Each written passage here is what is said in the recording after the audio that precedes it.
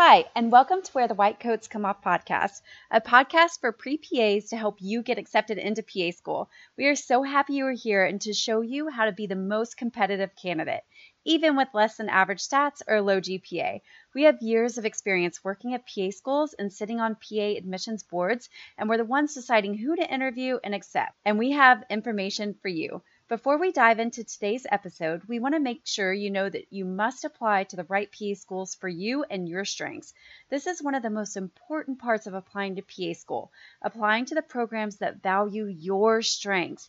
If you aren't sure how to do this, definitely check out our program matching bundle, where we jump on Zoom with you to create your list of PA schools that match you best, the ones that value your strengths and where you shine, and are willing to overlook areas where you may be weaker. This also includes our incredible PA school directory to easily and quickly see what schools value and narrow down your list of the PA schools that fit you best. The directory is updated every year and you get lifetime access. All you have to do is re-download it.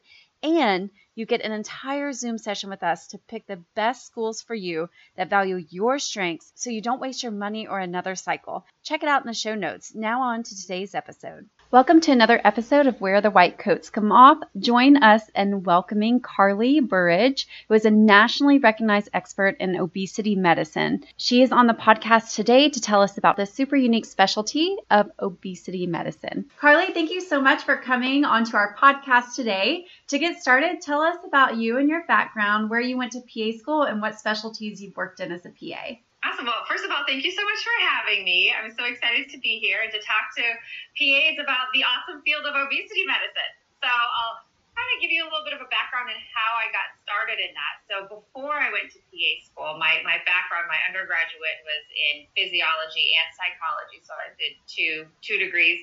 And then I went to graduate school for clinical exercise physiology, really with an interest in, disease prevention and how we could use things like physical activity for the treatment of all kinds of conditions, be it cancer or diabetes or depression. There's so many different benefits of, exercise and physical activity.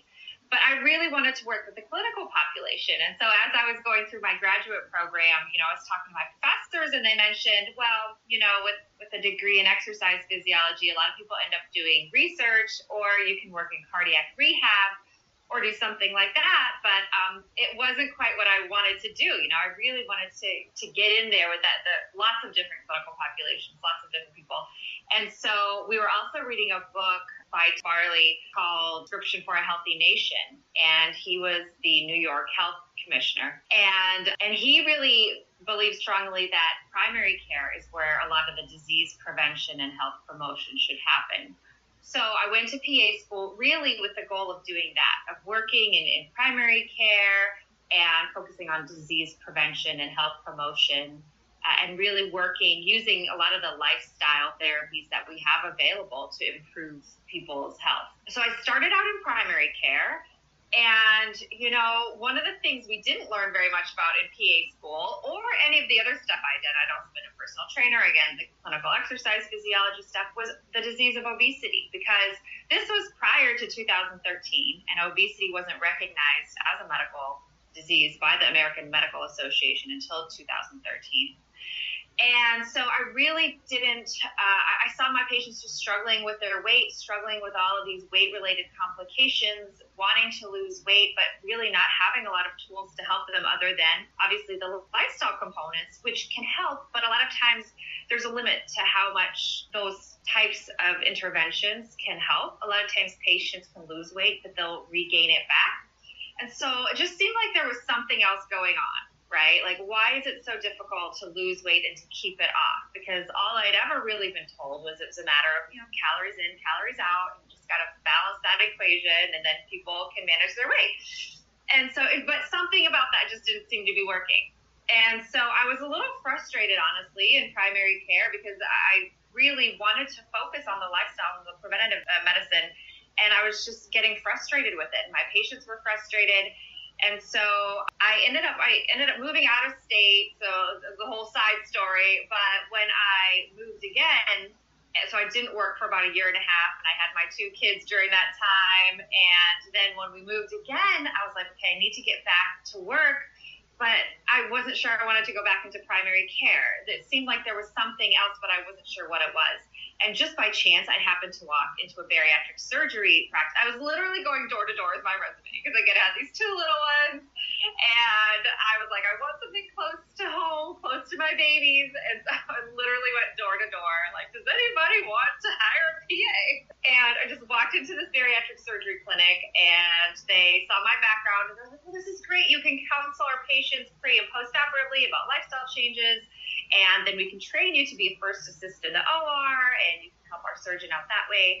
So that's kind of how I got into the field of obesity care. And then once I was in that position, I was like, well, surgery is fantastic. It's a life-saving tool for a lot of patients, but for some people, they're not at the point yet where they need surgery. What am I supposed to do? Tell them gain 20 pounds and come back, right? Like, that didn't seem like prudent medical advice.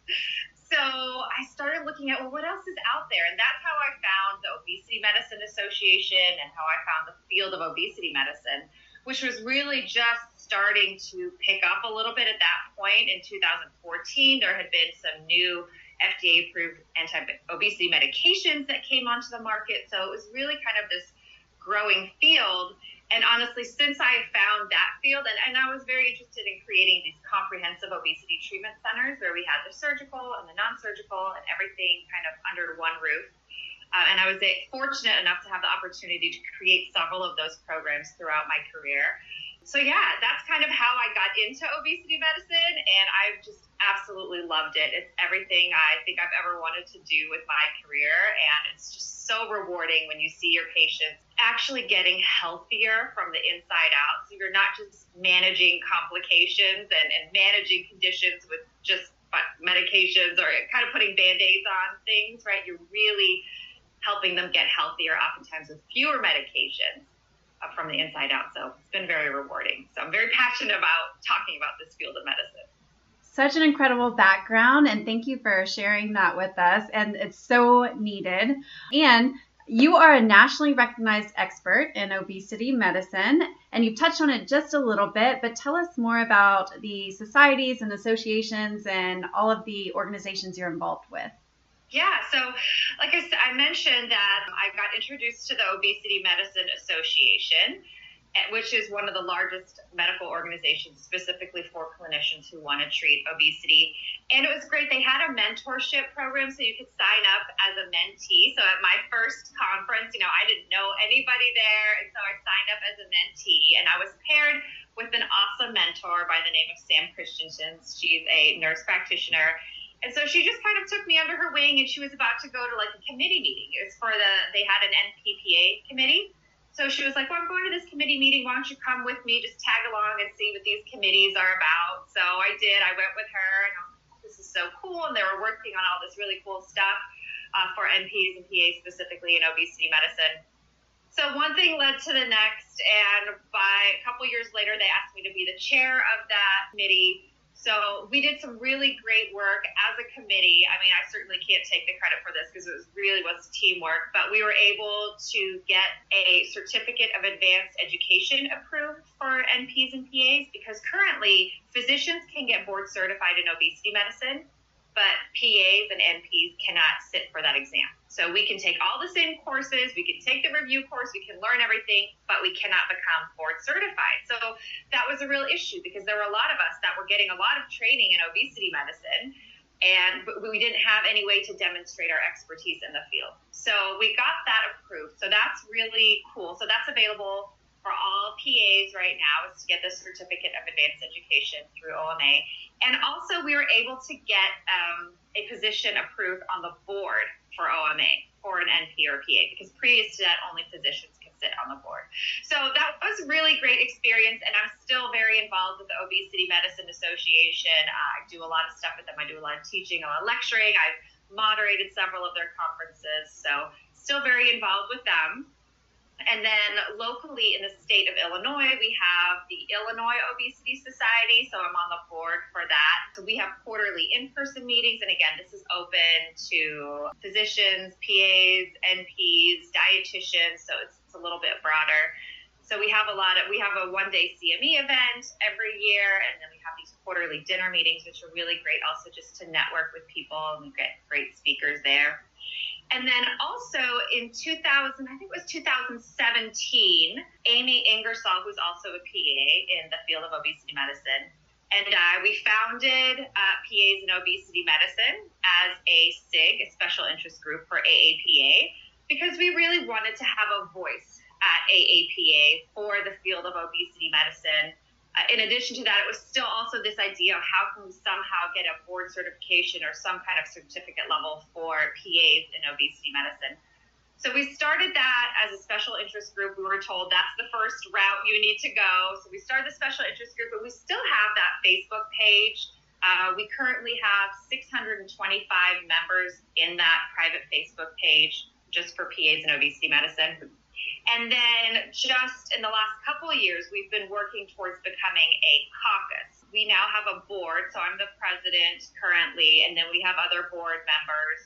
And we've been working very hard over the last couple of years. We just put in our application about a month or two ago to become a caucus, which is very important, very exciting, because then we'll actually get a vote at the House of Delegates, and it will really just help us be able to make obesity, put it at the forefront for AAPA and for our PA organization, which they've done a really great job with, I have to say, in supporting obesity as one of their national initiatives the last couple of years. They've had an obesity track at the AAPA National Conference. So, AAPA has been very supportive of, including obesity medicine in their education. So we're very grateful for that. So yeah, those are some of the organizations I'm involved with right now, which is very exciting. Amazing. You're totally a trailblazer. I've had great mentors and great supporters along the way. And so when you see other people doing it, you just get motivated. And I love bringing other people into, bringing up the next, leaders. And so that's been really exciting to see other people step up. And I'm certainly walking on the shoulders, standing on the shoulders and walking in the path behind, other trailblazers that have come before me. So it's exciting to see. Awesome. What do you think is the biggest obstacle to working as a PA in obesity medicine? Well, I think there's a couple. I think one of the first, probably the biggest one, is there's still a lot of bias and stigma towards obesity, both from patients and just the general public and providers as well. There's still, and I understand where it comes from, because honestly, before I was really educated on obesity as a disease and why it's a disease, I also thought of it as more of a lifestyle choice in a way, right? Like, well, people just need to eat better and maybe exercise more, and that's wrong. That's not a complete story of obesity. It's a much more complex disease than that. So I think there is still a lot of weight bias and stigma, which makes it difficult, I think, for patients to really seek treatment because they think that they should be able to do this themselves. So they oftentimes don't ask for help. Studies have shown over 80% of patients with obesity feel like it's entirely their responsibility to manage this. And we wouldn't think that with anything else. If somebody has hypertension or diabetes, like cancer, they don't think it's their own responsibility to manage that, right? But when it comes to obesity and weight, they do. So a lot of times people don't seek help. And for clinicians as well, unfortunately, there is still a lot of weight bias and stigma amongst clinicians as well. And I think a lot of that has to do with the lack of education that most of us have received around obesity and the signs of obesity. And so that really, makes people more hesitant to, treat it seriously, to treat it like a disease. If you compare even just pharmacotherapy, which is obviously just one part of obesity treatment, and it doesn't work by itself. You have to have the lifestyle components along with it. But same with diabetes, really, right? And if you look at diabetes, 86% of people who have diabetes are being prescribed some kind of pharmacotherapy to assist them with managing this disease. And when it comes to obesity, it's only about 2% of patients with obesity are being managed with pharmacotherapy as an adjunct to lifestyle changes. So I think that's definitely still a big barrier that we're working hard to overcome. I think another is insurance coverage, right? So a lot of times when you talk to people, we have some great pharmacotherapy options available now. Why aren't people prescribing? And a lot of times you hear, well, insurance doesn't cover it. And it's too expensive. So, a couple things. One, yes, there is that barrier of insurance coverage. And right now it's something that the employer has to opt into. for obesity coverage. So it's kind of employer dependent. Then also we know that Medicare does not cover anti-obesity medications. So that's why the passage of the Treat and Reduce Obesity Act, also known as TROA, is so important, because one of the things that's in that act is that it would cover anti-obesity pharmacotherapy for Medicare. And then, as we know, a lot of times everybody else follows Medicare. So those are definitely real issues, but a lot of times, the coverage is improving, and a lot of employers are starting to see the benefit of covering anti-obesity medications, because, if you treat the obesity, everything else gets better. So they're going to have cost savings of, diabetes and all the other, 236 plus complications of obesity if they can address the obesity itself. So we're starting to see more and more coverage. So I would just encourage people, to have their patient. Well, first of all, everybody should support the Treat and Reduce Obesity Act, and it's very easy to do. You can go to the obesityaction.org website. That's the Obesity Action Coalition. And it's very easy to click something where it basically just sends a letter to your state senators and things like that to say that you support this. So there are simple things that you can do there, but also just looking it up and trying. Look to see, don't assume that your patient doesn't have coverage. A lot of times, if you don't have staff who can kind of look into that for you, you can even just put it on the patient. Say, hey, before the next time I see you, I want you to call your insurance provider and see if you have coverage for these medications. And then in addition to that, there are also, some cheaper options. It's not just the brand new medications. We have older medications that are much more affordable that are also very effective. So it's a little bit harder in obesity medicine than you're treating hypertension. You don't have to worry twice about, covering the medication, because there's really cheap options available and it's always covered. So I would say that's another hurdle, is the insurance coverage. Yeah, 100%. And it totally resonates, the point that you made, that if we could focus on treating the obesity, how much better all of the other chronic diseases and conditions would get. And it's fascinating that we don't focus more attention into that arena. So hopefully with all the work that you're doing and all of your organizations, that's coming down the pipeline, and we can raise a lot more awareness about that for sure. On the flip side of that, what is your favorite thing about working in your specialty? It's the patients. It's, Nick Pennings, who is a professor also and a physician in obesity medicine. He says obesity medicine is happy medicine. And it's so true. He says, other than delivering a healthy baby, like helping somebody really be able to manage their weight, a chronic condition that a lot of people have been struggling with their whole life and have so much frustration and shame around, and helping them be able to get control over that and feel good and feel energized and really get healthier from the inside out. So, as you mentioned, just everything else gets better when people lose weight. Their joints feel better. They have less inflammation. A lot of times mood can improve, sleep can improve. They can be off, a lot of times they can get off medications. That's something that we learn as obesity medicine specialists, that a lot of times clinicians don't learn, is we learn more about de-prescribing medications, because a lot of times we're having to take people off of medications. Whereas usually in regular traditional care, the only thing we really think about is adding more and more medications, because so many of these chronic diseases are progressive, right? And so we have to keep adding more and more and more medications. Whereas in obesity medicine, we kind of get to do the opposite. We get to get people off of their medications. So, when you have a patient come in, like, they're just very grateful most of the time. Of course, it's not every patient, but they're just very grateful for your help, that you're explaining this to them. It's really lifting a lot of that weight of the shame that they have felt about their weight for so long, helping them realize this is not your fault. There's a lot of biological factors and drivers in place here. And this really has more to do with the brain. We don't have conscious control over our appetite, right? We can't decide whether we're hungry or when we get full and when we get hungry again. That is a subconscious part of the brain, right? That happens in your hypothalamus. Much less can you control your body temperature yourself or your oxygen levels, right? It's something that the brain controls. And so patients are just so grateful when they finally get some real help around this, something that really works, where they're not hungry all the time, because a lot of times we tell people, well, just eat less, as though you can just white knuckle your way through one of the most important physiologic drivers that exists. Hunger is a super powerful biological signal, and to assume that people should just be able to ignore that for the rest of their lives, really, just be hungry. We can't do that to people. It's unrealistic. It's not right. And so when patients receive that kind of guidance and they get the support that they need, the emotional support. I mean, obesity medicine really is, yes, it's about helping people control their appetite, and we can do that through pharmacotherapy, bariatric surgery. Also, specific nutrition plans can also be used to help regulate appetite.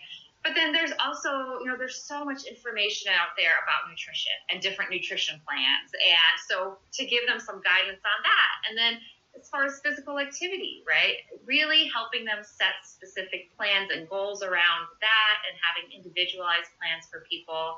And then a lot of other things like stress and sleep that really play a huge role in our weight and our appetite, and helping them kind of just put all those pieces of the puzzle together. When somebody takes the time and has the time to do that with the patient, patients just love it. And so when you see them, they just have a different glow about them. They're just excited to see you. And I think working in medicine, sometimes we're working with people who are sick or who are struggling or seeing us at their, some of their hardest times. And so this is nice because it's happy medicine. Yeah. And it sounds like you do quite a bit of functional medicine too, along with that. So that's really cool. And just out of curiosity, how much do you see mental health play into obesity? Yeah, there's definitely a strong bidirectional relationship between mental health and obesity. And some of that is also just biochemistry, right? So when somebody develops obesity and they have these higher levels of these adipokines that get released, right? So our adipose tissue is one of our most active endocrine organs. And so especially when they hypertrophy beyond what your body can handle. So normal adipose tissue is healthy and good. It secretes over 100 different cytokines. They all communicate with the rest of the body. And as long as everything's communicating well, things are all good. But everybody has a limit to how much their fat cells can grow, to the hypertrophy of their fat cells and how many fat cells a person has. So some people can store a lot of fat and not develop complications of obesity, at least the metabolic complications like diabetes or hypertension or hyperlipidemia, right? Because they can store a lot of adipose tissue safely. Now, they might have some of the other complications, like they might have osteoarthritis or some of the biomechanical, they have the weight still that's, putting pressure on their joints and on their respiratory system. So they could still have things like, GERD or osteoarthritis or some of these other complications of obesity, but metabolically, they might be totally healthy. Whereas you could have somebody else whose BMI might seem normal or slightly elevated, or their body fat percentage is only slightly elevated, but they don't have a lot of fat storage capacity. So they start to have complications of obesity like diabetes and things like that at a much lower body fat percentage. It really depends on the person and their physiology. So once our adipose tissue expands, hypertrophies beyond its capacity, then that adipose cell starts to act abnormally. We start to have a lot more of these pro-inflammatory cytokines being released. One of the reasons for that is because it's trying to induce neovascularization, so increasing the blood vessels to the adipose tissue because it's just become too big. It needs more blood vessels, so it secretes more pro-inflammatory cytokines. But that inflammation goes throughout the whole body. And then all of these other different hormones that get released from the adipocyte can interfere with other hormones, right? So including like serotonin production and things like that. So there is a biological pathway in that obesity can actually cause or contribute to the development of depression and mental health issues, right? So there's that direction. And then there's also, just the bias and stigma comes back into it, right? So if somebody's been struggling with their weight and they've been bullied about their weight, they've been shamed about their weight, obviously that can contribute to the development of depression as well. And then if somebody has depression, maybe one of their coping mechanisms, because we know one thing that oftentimes makes us feel better in the short term is food, right? So a lot of times people might turn to food to help them feel better because we do get a release of serotonin and dopamine when we eat, especially these calorie-dense, highly processed foods, right? We temporarily feel better. But then we feel shame because we just ate that food. So it just can kind of, that can end up in a mental health cycle as well. So there's lots of different ways that mental health and obesity kind of interact with each other. And then, of course, there's also this diet culture that we live in, this obsession with thinness, and that plays into all of it as well. So, yeah, there's a lot of different relationships between obesity and depression. Very interesting. What is a typical day like for you as a PA in obesity medicine? That's a great question. So it's interesting. My path has been a little bit different, especially in the last couple of years. I focused a little bit more on trying to help other healthcare providers who want to start doing obesity medicine and providing resources for them and all things like that, so that it makes it easier for them, because it is a time-intensive specialty, right? So if we have handouts already made, if we have intake forms that gives us a lot of information, then we can save ourselves a lot of time in the clinic, because we talked about barriers before, and one that I didn't mention is time, right? And so a lot of people say, I would love to treat obesity and I would love to do the lifestyle counseling, but I haven't really been educated on it, and also I don't have time for that. So I want to make sure that we can do a lot of this, and I've created numerous programs throughout the years, and so I've developed a lot of this content myself. And so the last couple of years, I've really been focused on, helping providers get those types of resources so that they can start, offering obesity medicine. I do a lot of education, speaking, those types of things.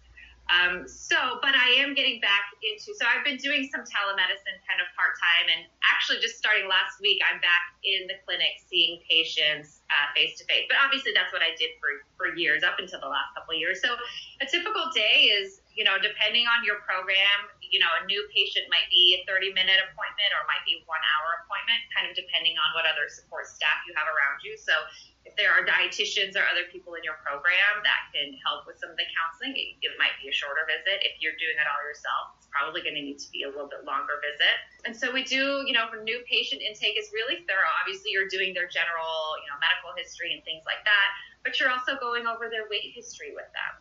What are times in their lives where they lost weight or gained weight, and what were the circumstances around that? What have they tried in the past? What's worked well? What hasn't worked well? I want to take things like a nutrition history, a physical activity history, sleep history. We want to screen for mental health disorders, because again, those are very common. Screening for eating disorders and things like that. So the intake is pretty thorough and in depth. And then you start to put them on a plan. So a lot of times I'll start with getting some labs, making sure that there's no medical conditions that are causing weight gain, which is very common. We'll assess their medications, because a lot of patients are on weight-promoting medications, whether it's for their mental health, for depression, or they're on a beta blocker, or they're on some kind of diabetes medication that promotes weight gain, psychiatric medications. So there's a lot of medications that cause weight gain. So we want to assess that and look at all of those different factors. So we're kind of starting to put all the pieces of the puzzle together. And then usually when they come back for their follow-up, it's usually 2 to 4 weeks after, we'll start them kind of on a nutrition plan.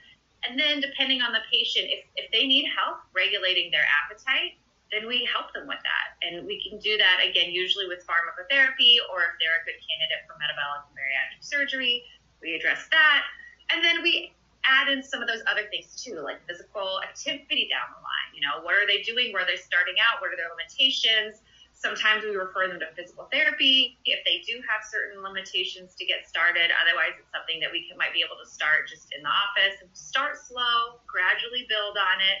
And I think the frequent follow-up is important too. So I usually see my patients monthly.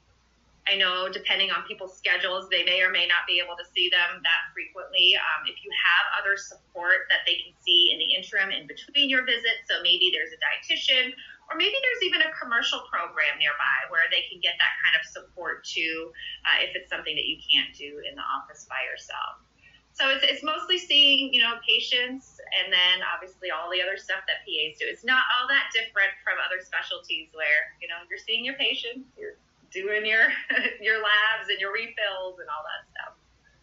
And this is a great segue into something really cool you've done. You own a really cool business called Gaining Health, which is to support healthcare providers who want to incorporate obesity medicine into their practice. Can you tell us a little bit more about this?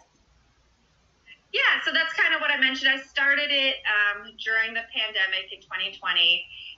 I've been doing obesity medicine at that point for a long time. And like I said, I started several different programs from the ground up. I moved quite a bit for my husband's job. So every time we would move, I'd kind of have to start all over, but it was exciting because there weren't that many places that had a comprehensive obesity medicine program. So initially, a lot of them that I created were as an adjunct to bariatric surgery, but I've also worked it with programs and started programs within primary care. So I'd had all this experience of starting up these different programs. And as I was doing a lot of the educating for the Obesity Medicine Association, for AAPA and AANP and other organizations, a lot of people would say, well, this is so fantastic. I now have learned all this knowledge about how to treat obesity, about nutrition, about pharmacotherapy. But how do I take all of that information and actually like put it together into a program? And like specifically, like how do I, what do I do in that first visit? And what do I do in the follow-up visits? And how frequently do I order labs? And what labs do I order? And how do I bill for this, right? Like, so all of these questions that people had about really taking all of those individual components and putting it together in a comprehensive program, because you really do need a program, right? And so that's kind of when I got the idea of starting my company, Gaining Health, because I was like, well, I know how to do this. I've done this, over and over and over again. And so why don't I just put together some resources? So I wrote a book called Developing an Obesity Management Program, the Healthcare Provider's Roadmap. So it's really a roadmap starting with like your business plan, like, where you should start from the very beginning, whether you're starting a program at like your hospital system or whether you want to like start your own practice or however you want to do it, you have to have some kind of a blueprint or like a, roadmap. So it starts with that. And then I really take it through, the billing and coding. I take it through, what do you need as far as in your office, what type of equipment do you need? How do you set it up? What's the kind of language that you want to be using and training your other staff members on as far as language? What are some ways to make sure that you're not expressing implicit or explicit weight bias? And then what do you do in those visits, right? That first appointment, your follow-up appointments. And so I wrote a book kind of explaining all of that. And then there's also, you spend so much time when you start a new program putting together all your forms and templates and your EMR template and your letters to providers and all of those different things. So I created a whole bundle of things that can all be edited so that you don't have to recreate the wheel every time somebody wants to start a program. You can just use that, you can edit it, make it your own. But that way, like, at least 90% of the work is done for you. And then, like, patient education materials. That's another thing. It's something that we use a lot in obesity medicine is a lot of handouts and patient education stuff. And having to create that all yourself when you're starting a new program takes a lot of time. It can take at least 6 months or so to, like, develop all of these things. So that's what I did with Gaining Health. I was like, well, if I can, help create some of these things and then people just use them, then hopefully more people will be motivated to start treating obesity rather than thinking about it or one day or I'd like to do this, but I'm not sure how. It's just giving people those tools so they can get started because we just need more people out there treating obesity. We have over 42% of the adult population is affected by obesity, and we just have a small number of obesity medicine specialists. So we really need a lot more people who are offering this in all kinds of specialties. And that's what I think is great about PAs and why I love focusing on PAs, because there's almost no specialty where your patients aren't affected by obesity, right? So whether you're an ortho PA, maybe you're an ortho PA and you see a lot of your patients who need to, lose weight before they can have a joint replacement, or you just know that their weight is contributing to whatever problem they're coming in to see you, you can actually treat them, right? You can help them with their weight. Or if that's something that you're really interested in, you could even have like your own little niche within your ortho practice to help patients with this part of their care, as part of their comprehensive care for ortho. Or the same goes for cardiology or GI or OBGYN. Like I said, there's almost no specialty where obesity isn't either causing or exacerbating whatever condition they're in to come see you. So that's why I really like, talking to PAs about this, because I feel like we can just do it in just about any specialty. Yeah, we're very, very well placed to be able to do that. And on that note, what tips and advice do you have for our listeners who are interested in going into obesity medicine? Yeah, I would say the first step is to get educated because, like I said, most of us have not had any or, maybe a little bit of training in obesity medicine, but for most people, they really haven't had any. So there's a couple different places you can go. So AAPA has an obesity, toolbox, and there is a certificate. Oh, I forgot to mention this. There's a certificate program through AAPA as well. It's obesity medicine in primary care. And so that's a program that they accept 100 NPs and PAs, although they might be increasing that number because we're adjusting the program a little bit. And I'm involved with that one as well, and I'm faculty with that program. So if you go to AAPA and search for that, people can get the certificate of primary care in obesity medicine. And I would definitely recommend that for PAs who are maybe in primary care and want to start treating obesity in primary care, but don't really want to necessarily specialize in it. For people who really want to specialize in obesity medicine and really want to kind of make this potentially like their specialty, I would definitely recommend going to the Obesity Medicine Association. They offer a course called the Fundamentals of Obesity Medicine, so that's a great place to start. You kind of get like the core building blocks, and then you can just kind of learn more from there. And again, we have that certificate of advanced education in obesity medicine available through the Obesity Medicine Association. So that would kind of be, the next step. And then I would definitely encourage people to join PAs in Obesity Medicine. So you can go to pasinobesitymedicine.org. and you can join as a member. It's only $50 for an annual membership. And so that's just a great way to connect with other PAs. We will be able to start offering CME and other educational opportunities, a job board, and other things like that. Those would definitely probably be the top tips to get started in obesity medicine. And listeners, we will post all of those links in the episode notes. If anyone wanted to reach out to you, is there somewhere they can find you if they had any other questions? Yeah, absolutely. So, you can definitely go to my website at gaininghealth.com. I think my email address is on there too, but it's Carly, Karli, at gaininghealth.com. I also have a podcast. It's called the Gaining Health Podcast. And so that's another great way. So I alternate, it's a weekly podcast, and I alternate between doing interviews with a lot of the leaders in obesity medicine, and then What's Up Wednesday episodes, which is where I take a recent study and kind of summarize the recent study, because obviously there's a lot of research and a lot of stuff coming out, and it's hard to keep up with all of it. So that's just a quick way to stay on top of some of the research. So you can definitely check me out there. And then on LinkedIn, I'm on LinkedIn as well. So people can find me on LinkedIn. And then I do have my Facebook page for Gaining Health. It's called My Gaining Health on Facebook as well. Awesome. Thank you for sharing that. And one final question. Who is Carly when the white coat comes off? Well, these days, it's mostly surrounding my kids. So my kids are 11 and 13, and they're both playing travel club volleyball, and my son's also playing basketball. So every evening, that's where you'll find me at a gym. And every weekend I would say now in March, but it's really every weekend I'll be at a gym. So, and my husband and I both played volleyball as well, and I used to play basketball. So definitely sports is a big thing. Or you can find me walking my Doberman. So I like to go outside, and for me, just being in nature, being in the woods, that's kind of how I recharge. And then occasionally, I started doing some ballroom dancing last year. So potentially you might find me on a dance floor. It might not be ballroom dancing. If there's music, I'll probably be on the dance floor. So cool. Awesome. Carly, thank you so much for coming on to our podcast. This has been such a pleasure. So much incredible information, and we know our listeners are going to love it. Thank you so much.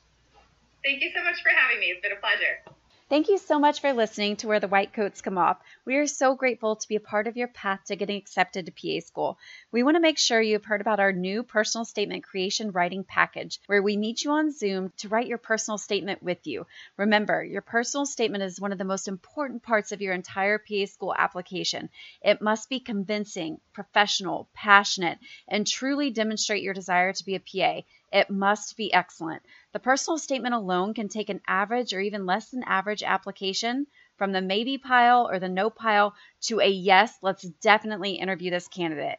If you aren't sure what to write about, what experiences to include, if you should explain weaknesses and how, or overall just how to make your personal statement outstanding, then definitely check out our personal statement creation writing package. We meet you on Zoom for 90 minutes and write your personal statement with you, even if you haven't written a single word. Check it out in the episode notes. Thank you for listening, and we'll catch you at the next episode.